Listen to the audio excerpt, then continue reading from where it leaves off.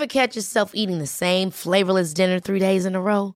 Dreaming of something better? Well, HelloFresh is your guilt-free dream come true, baby. It's me, Keke Palmer. Let's wake up those taste buds with hot, juicy pecan-crusted chicken or garlic butter shrimp scampi. Hello Fresh. Stop dreaming of all the delicious possibilities and dig in at HelloFresh.com. Let's get this dinner party started.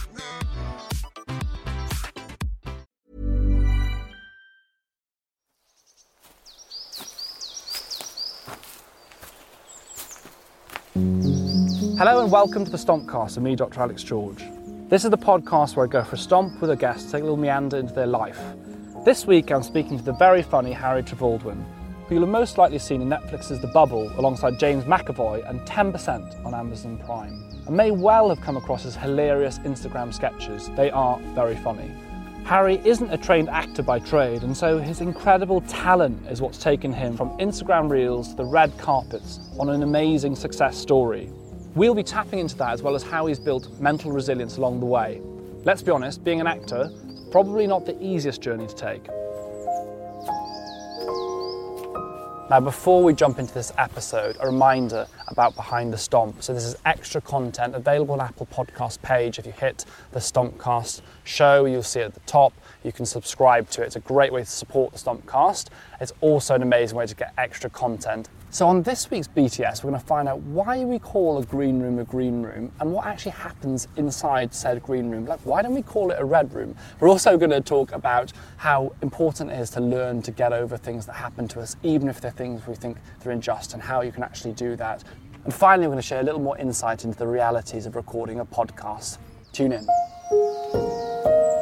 Welcome to the Stompcast, Harry. How are you doing? Yeah, good. I was saying it's one of the rarest days that I've seen up close, but yes. it's nice. Well, still. in the grand scheme of the stomping, we've had some much wetter days. So this, I'd say, is mildly damp. Okay, so we're in a 5. We're in a 5 yes, zone. We're in a 5 zone. We're fine. We're not on full walking up the mountains and just outside of Bristol with the rain hammering down and the wind nearly taking us off the land. But no, it's great. It's great to meet you. It's great to go out for a wander and things. Where are we right now? Yes, so we're in Brockwell Park, which on a non-grey day is very, very beautiful, but I feel like any park is not as nice when it's overcast, but it is still a good park. And I used to live in Brixton, and I was going to pick my lockdown park, but I've associated it with too much kind of manic pacing during my hour outside. Sure. So this is free of any trauma. Okay, this is like a non-traumatic, a clean slate, if you like. Yeah, I used to live in Brixton. I used to live opposite the Prince of Wales, which I didn't realise as I moved into there was like a rave central, party central. So when I tried to tuck myself to sleep at 9:30. Wait, is the Prince of Wales the one that has the massive beer garden? I think it's. Oh no, I'm thinking of the Prince. On the traffic lights. So everyone that knows Brixton on the main traffic lights. Oh, you were very central. I was very much in the thick of it, shall we say? Okay, oh nice. Great for sleep and well-being. Yeah, I enjoyed my time. was actually so close to you because I was near the most chaotic McDonald's in the world. Yes. The one on the corner. Yes, indeed. Yeah. Indeed. That was you see. The Brixton market's so cool though. I mean, I did enjoy living around there, particularly for the Saturday morning going out for breakfast in the market. It's quite a little place you can just go and grab a coffee and all that kind of stuff, isn't it? Yeah, and I think this also is my top park in London. This or Hampstead Heath. Interesting. Both very good. I've come for a run here before. By the way, everyone, if you hear a dog, it is actually Rolo. You're not barking. Yeah, it's actually Rolo with us. He's joined us for today's stomp, and he's now saying hello to someone because we have to, don't we, Rolo? Everyone we bump into, so he's joining us for today's stomp. I do the same thing. So yeah, why not? Say hello to everyone. In fact, if we were more like dogs and said hello to everyone we met in London, we'd be a much friendlier place. Well, I think I basically did that when I first moved to London because I wasn't like a country bumpkin, but had grown up in a very, very small village. Whereabouts did you grow up? I was kind of in Oxfordshire, and I'm now kind of in between. Well, as in my home's kind of between Oxfordshire and Swindon, but it was like a village of 13 houses, and most of those houses were occupied by cousins, so it was a very, very, very small upbringing. I see. So I'd walk past someone in London, but they must be related to me. Oh yeah, we are pooing now. Oh great. Abs, would you do the honours? Yeah, it was just, it takes a lot of time to kind of smile at everyone, and it would just make me late everywhere. So I had to lose that pretty quickly. interesting, isn't it, that we, certainly outside of London, people generally are more friendly, saying hello to each other, isn't it? It's just like a much more relaxed vibe than perhaps in London. If someone would say like hello to me where I grew up, I'd kind of assumed that they knew my parents. Yeah. I remember this one time I basically was walking where I grew up. There was like the only bus stop to get into like Oxford was like in the next door village, so you had to walk for quite a long time to get to the bus stop, which makes me sound like I was raised in like the 17th century. Sounds actually like kind of where, in terms of the bus stops, it sounds like when I was growing up, I had to kind of, you get out of the house and if you go into town and see your friends, you walk like a mile to the bus stop, then you wait an hour for the next bus. We had a morning and an afternoon bus, so if you missed one of them, you're like, morning bus? Yeah, we had two buses, and it was, I remember one time I was walking down, I was always wanting like someone to give me a lift there. And one time I hadn't got given a lift, so this like random car pulled up beside me and was like, "Oh, do you want to give us to like give you a lift to the bus station?" And I was like, "They must know my mum." Like, of course. So I just hopped into the back, and then as soon as I got in the back, I was like, "My God, what a foolish decision!" I was like basically asking to be kidnapped, but it was fine, and they dropped me off at the station. Dropped you off nicely. There's some good people around that will help you. Don't get into cars with strangers, people. However, sometimes the strangers are actually the kindest of people. Yeah, but don't test that. Like, no, don't play fast and loose with that rule. No, indeed. Safety is always the priority. How did you get into? Well, actually, how would you describe yourself? Are you an actor? Is that what you would say describe yourself as now? Because I guess you came into it from a slightly different route. So yeah, are you like, I'm an actor? Is that what you own? Yeah, that's what I kind of say like 9 times a day in the mirror. Just I'm an actor. I'm an actor. Good. No. But yeah, I would describe myself as an actor and writer. I don't know about comedians. I don't know whether you have. I was going to ask that whether would you say because you're very funny. Thank you. Which I guess is a prerequisite for kind of stuff that you do. But yeah, would you say is it more comedy or is it both? It's mostly acting, so it's always kind of it's scripted, so I don't have to think of the funny things. Well, I mean, for like the sketches I do, I write those ones. But I for some reason I always kind of think you need to have done stand-up comedy to call yourself a comedian, and I haven't done that. So would you do it? I don't think I would. Well, I don't know. It feels like an incredibly scary thing to like voluntarily put yourself through. And I love like going to see stand-up, especially when it's like recently I've just been loving so much stand-up from America. Like Kat Cohen was recently in the UK, and Patty Harrison and Meg Stalter, and those I love, and I love watching them. But I don't know. Yeah, if I thought of something like clever and funny to do, then I would. But it's always the thing I've said that I genuinely think for me would be the most scariest thing if you had to ask me. I mean, other than like really random, obscure things like wrestling a tiger, I think genuinely like stand-up comedy would be up there with the most terrifying things. Yeah, I think, well, just imagine like saying something that you've like pre-planned to be very funny. You've written it down and been like, this is going to kill. In the mirror, you've been chuckling and then you say it, and there's like complete silence. I think it would be a mortifying experience. And I guess on the opposite end, if you kind of get it right, then you get that exhilarating high, probably like a huge sense of relief. So yeah, how did you get into? Because I mean, you've now been acting with massive names, and we won't start. Well, we will in a bit, probably. I imagine I bring out my list. Just, and I'm like, these start are the ones. dropping them in the no problem whatsoever.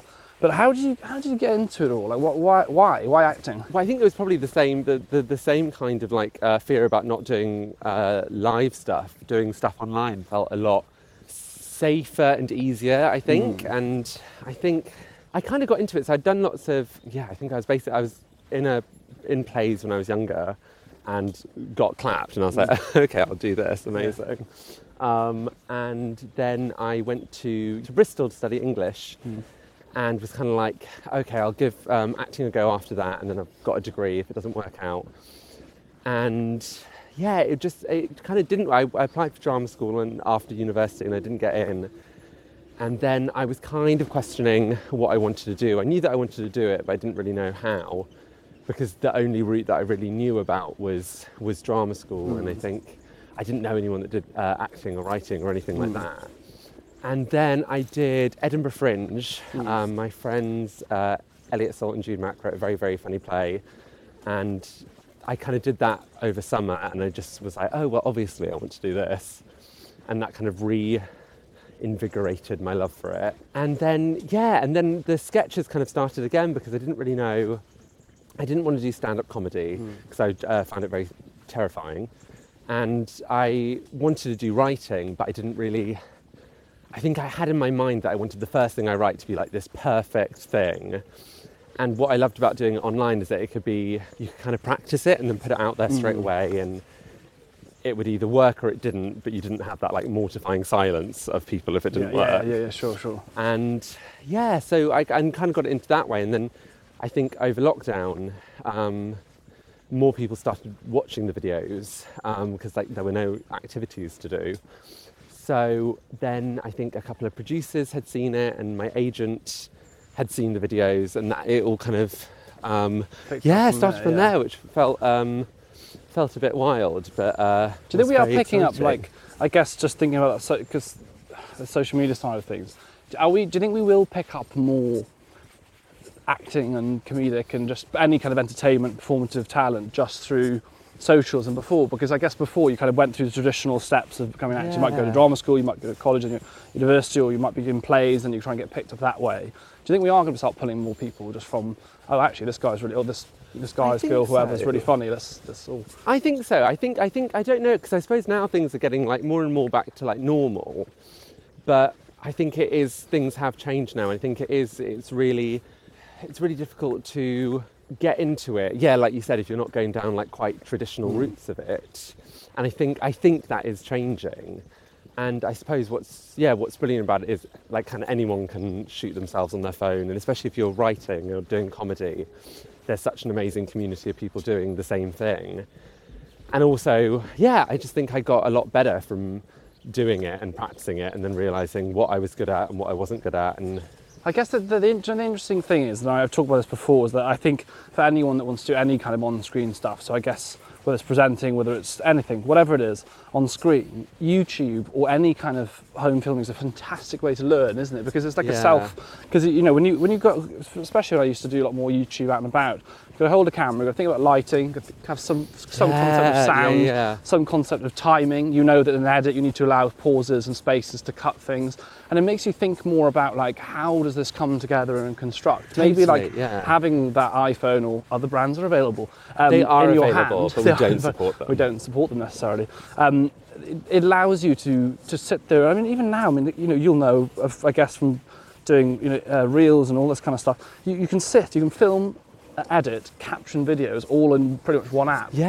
Which allows you to really learn and develop that skill set, doesn't it, as well? I think totally, and especially in terms of comedy and stuff like that, I found timing was so useful in the terms of you could, like, if you saw the unedited videos that I do for my sketches they're like the most chilling things. Like you would play them like with some like haunting music before you found out that like some boy lost his mind, and it's like me like staring into the middle distance thinking trying to get that, and how do I make this funny? And then just like audibly sighing at myself. So it's 90% that. But so what's fun is that I really enjoy that kind of like editing side of it, as in knowing when to leave a beat and when to chop and change it.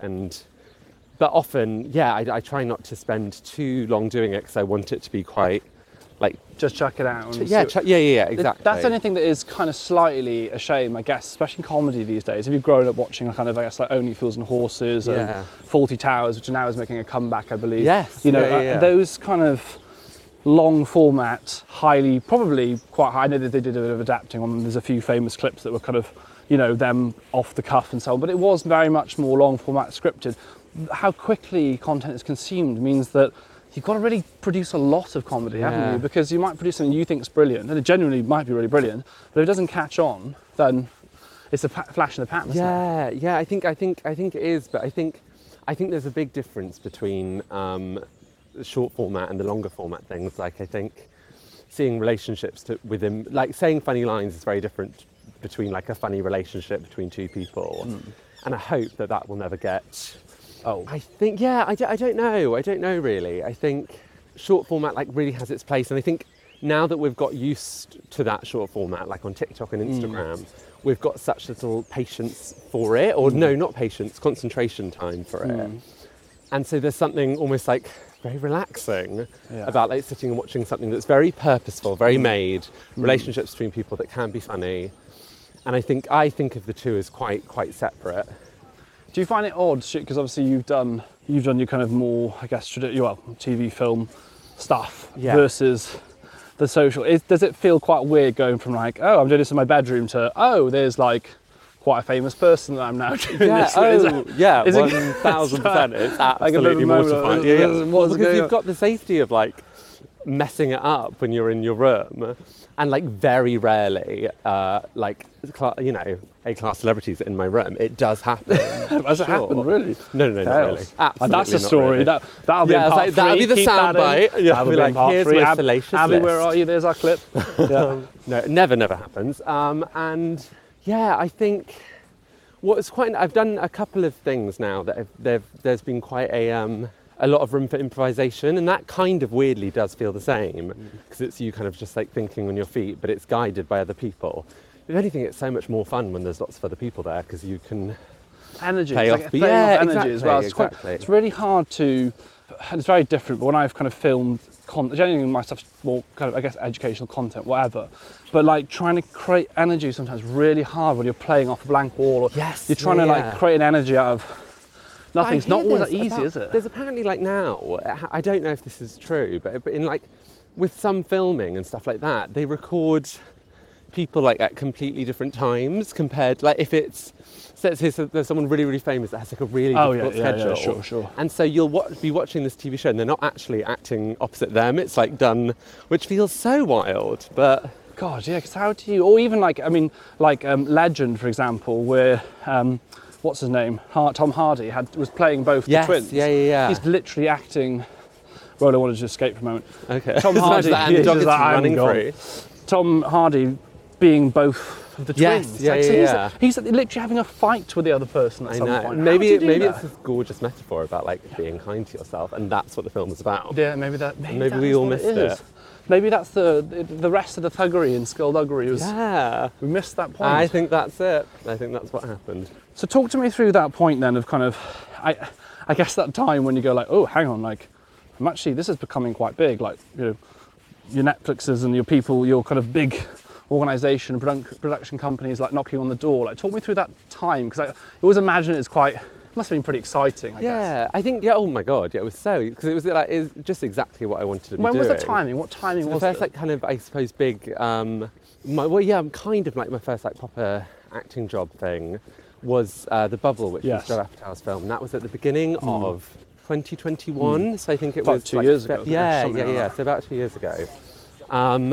And yeah, I mean, that just felt like... So I think I'd started doing writing and a couple of auditions and stuff like that, but that was just kind of next. And did you level. Audition for that directly? Or yes. That was. Yeah. So I did. You applied for that role. Yeah. I did a LinkedIn submission. Oh yeah. No. It was just kind of like a regular audition, and I'd met the casting directors, Seth Mason and Victor Jenkins, and they were both lovely. And then in the audition thing, you had to do like kind of an improv. Yeah. And so I kind of did one of the videos that I'd done as my audition tape. Which one? No, so I did a new one. It was meant to be this like production assistant. Right, okay. And then I found out that I hadn't got that part, and then they were thinking about another part that could work for me. And then I think I was tutoring, because it was during lockdown, so I was at home and I was tutoring on Zoom. And I got a message saying like, oh, Judd wants to Zoom with you, which was very wild. So I had a Zoom with Judd, and he basically, was kind of talking to me about this role that he'd thought that I'd be good for, which was for this like COVID safety officer. And then, he'd kind of offered me... COVID safety officer? Yeah, it was very, very meta. I didn't know if you were actually... Are you being sarcastic? No. Sarcasm was very impressive. No, that was genuinely the role. Fair enough, yeah. I think because it was like about a film being made within the pandemic called The Bubble. And it was about actors in a bubble. Yeah, fair enough. Fine. Yeah, so there's all context, in context yes, of the time. Yeah. And then we started rehearsals kind of, I think like the week after that. So it all kind of started quite quickly, and then I was very lucky that straight after that I then booked my first TV job, which was the UK version of Call My Agent, which is called 10%, which is so fun. Yeah. Awesome. So it was kind of a dreamy start to 2021. It was very nice. Is it kind of weird when you look back? I mean, I have lots of these like kind of life moments stuff. You look back and think, how the hell am I doing this now? You know, I'm not talking about if you remove, like, obviously you're talented and so on, but if you forget all of that and just think as individuals, you just look back and think, well, how do these things happen sometimes, isn't it? Do you believe in, are you a fate person, chance, law of intention? I used to be. I remember once, like, losing my mind because I thought I wasn't going to get a part in a school play if I didn't get a Kinder Bueno. And there was no, like... Kinder Bueno was entirely plucked from random. I love the cream eggs, is my favourite, but yeah. Oh, you know what? I used to, and now it's actually too flavourful. Flavourful? The cream eggs, like with the gooey... Do you mean a Kinder egg? No, the cream eggs. They're so perfect. I think they're too much. I mean, that's fine. Although it's been slightly ruined because some bloke tried to nick, was it 200,000 eggs? He's trying to find the golden egg. Oh. Abby's been looking across the whole of London for this golden egg. Give me Abs. Trying to win all this money apparently. And it was ruined. The inside of the chocolate yolk was golden? Something like that. Oh, wow. No, I think it was, the point was the egg is actually like part gold and part chocolate or something. I don't know. Are they still doing that? I'm now very interested. Now you've changed your mind. Like, do you know what? I actually love cream eggs. It's so perfect. Is it more so then that you believe in that law of intention? Is it like I'm going for this? No, I think if I start doing that, you just get so. Like I try very hard not to be superstitious. Okay. However, I still for some reason can't step on triple drains, and I wish I was over it, but I'm not. Do you know something my consultant said to me years ago? He's this ridiculously overly smart guy, and he said to me, he was like, Alex, because I had certain superstitions. He said, if you are superstitious about one superstition, they all must be true. You can't choose the superstitions that you want to be. I disagree with that clever doctor because I disagree that you can't sing Christmas songs after Christmas. Yes. Because I've had "Have Yourself a Merry Little Christmas" in my head for 4 or 5 years. Well, and it's all going pretty well indeed. But actually, that's very scary as a doctor having superstitions, because if I was, let's say, I was just about to go into the operating room, which recently I was, and I saw a doctor like doing something superstitious, like. You think, oh God, I hope he's got that right. I'd be like, I hope he did it right. Yeah, because if he's got that right, it's like, are you happy that imagine that? like he does that and he goes, well, we'll see, and then that's the last thing I see. It's all against us now. Yeah. Deep breaths and go. What was your superstition? My big one I used to say, although I actually think it's quite sensible, is I'd never walk under a ladder. Yes. But I think that's partly that superstition, but also it really hurt if someone drops something on your head. That would, and because of all the ghosts that live there. For two reasons, it makes so much sense. Yeah, that's not good, but I think I also have that thing where it feels a little bit rebellious to walk under a ladder. I'm like, okay. So you challenge flirting with danger. You challenge it. I do. Jokes aside, would you say that you are a risk taker? Are you kind of gung ho? Would you say? In a perfect world, I would have everyone someone like a very wise person make every decision for me, and I would find that so relaxing. But do I take? I don't know. I guess like acting is a bit risky. I feel like it's quite risky. It's quite risky. Yeah, I think it is. But for that, I just had like. I mean, it does depend on obviously the type of film if you're jumping off a thing. But no, but in terms of the entire career is like. No, yeah, it feels like so you're very much. But yeah, you're also constantly putting yourself out there. Yeah. There's no like not putting yourself out there. I wouldn't imagine. I don't know. No. I think it is that, and I think I would find it. I think I would probably find it a lot trickier if I didn't do writing as well. Because I think that kind of feels a lot more, I get a lot more agency from that, because you can get lots of no's, but if you're writing something yourself, then you can kind of do that whenever. And so, I think if I was just doing acting, I think I would struggle a lot more with that risk. The pressure of it. Yeah, I think so. Well, we're going to talk in part 2 about mental resilience, particularly around acting, because it is an industry, you've got to be pretty resilient, right? You've got to be able to kind of deal with the ups and downs and so on. So let's dig into that in part 2. But thank you, I've enjoyed part 1. We've had a little stretch of our legs. Yeah. Rolo's just shaking off, he's enjoyed the end He's of ready for part 2 1. too. See you guys soon, I hope you've enjoyed part 1.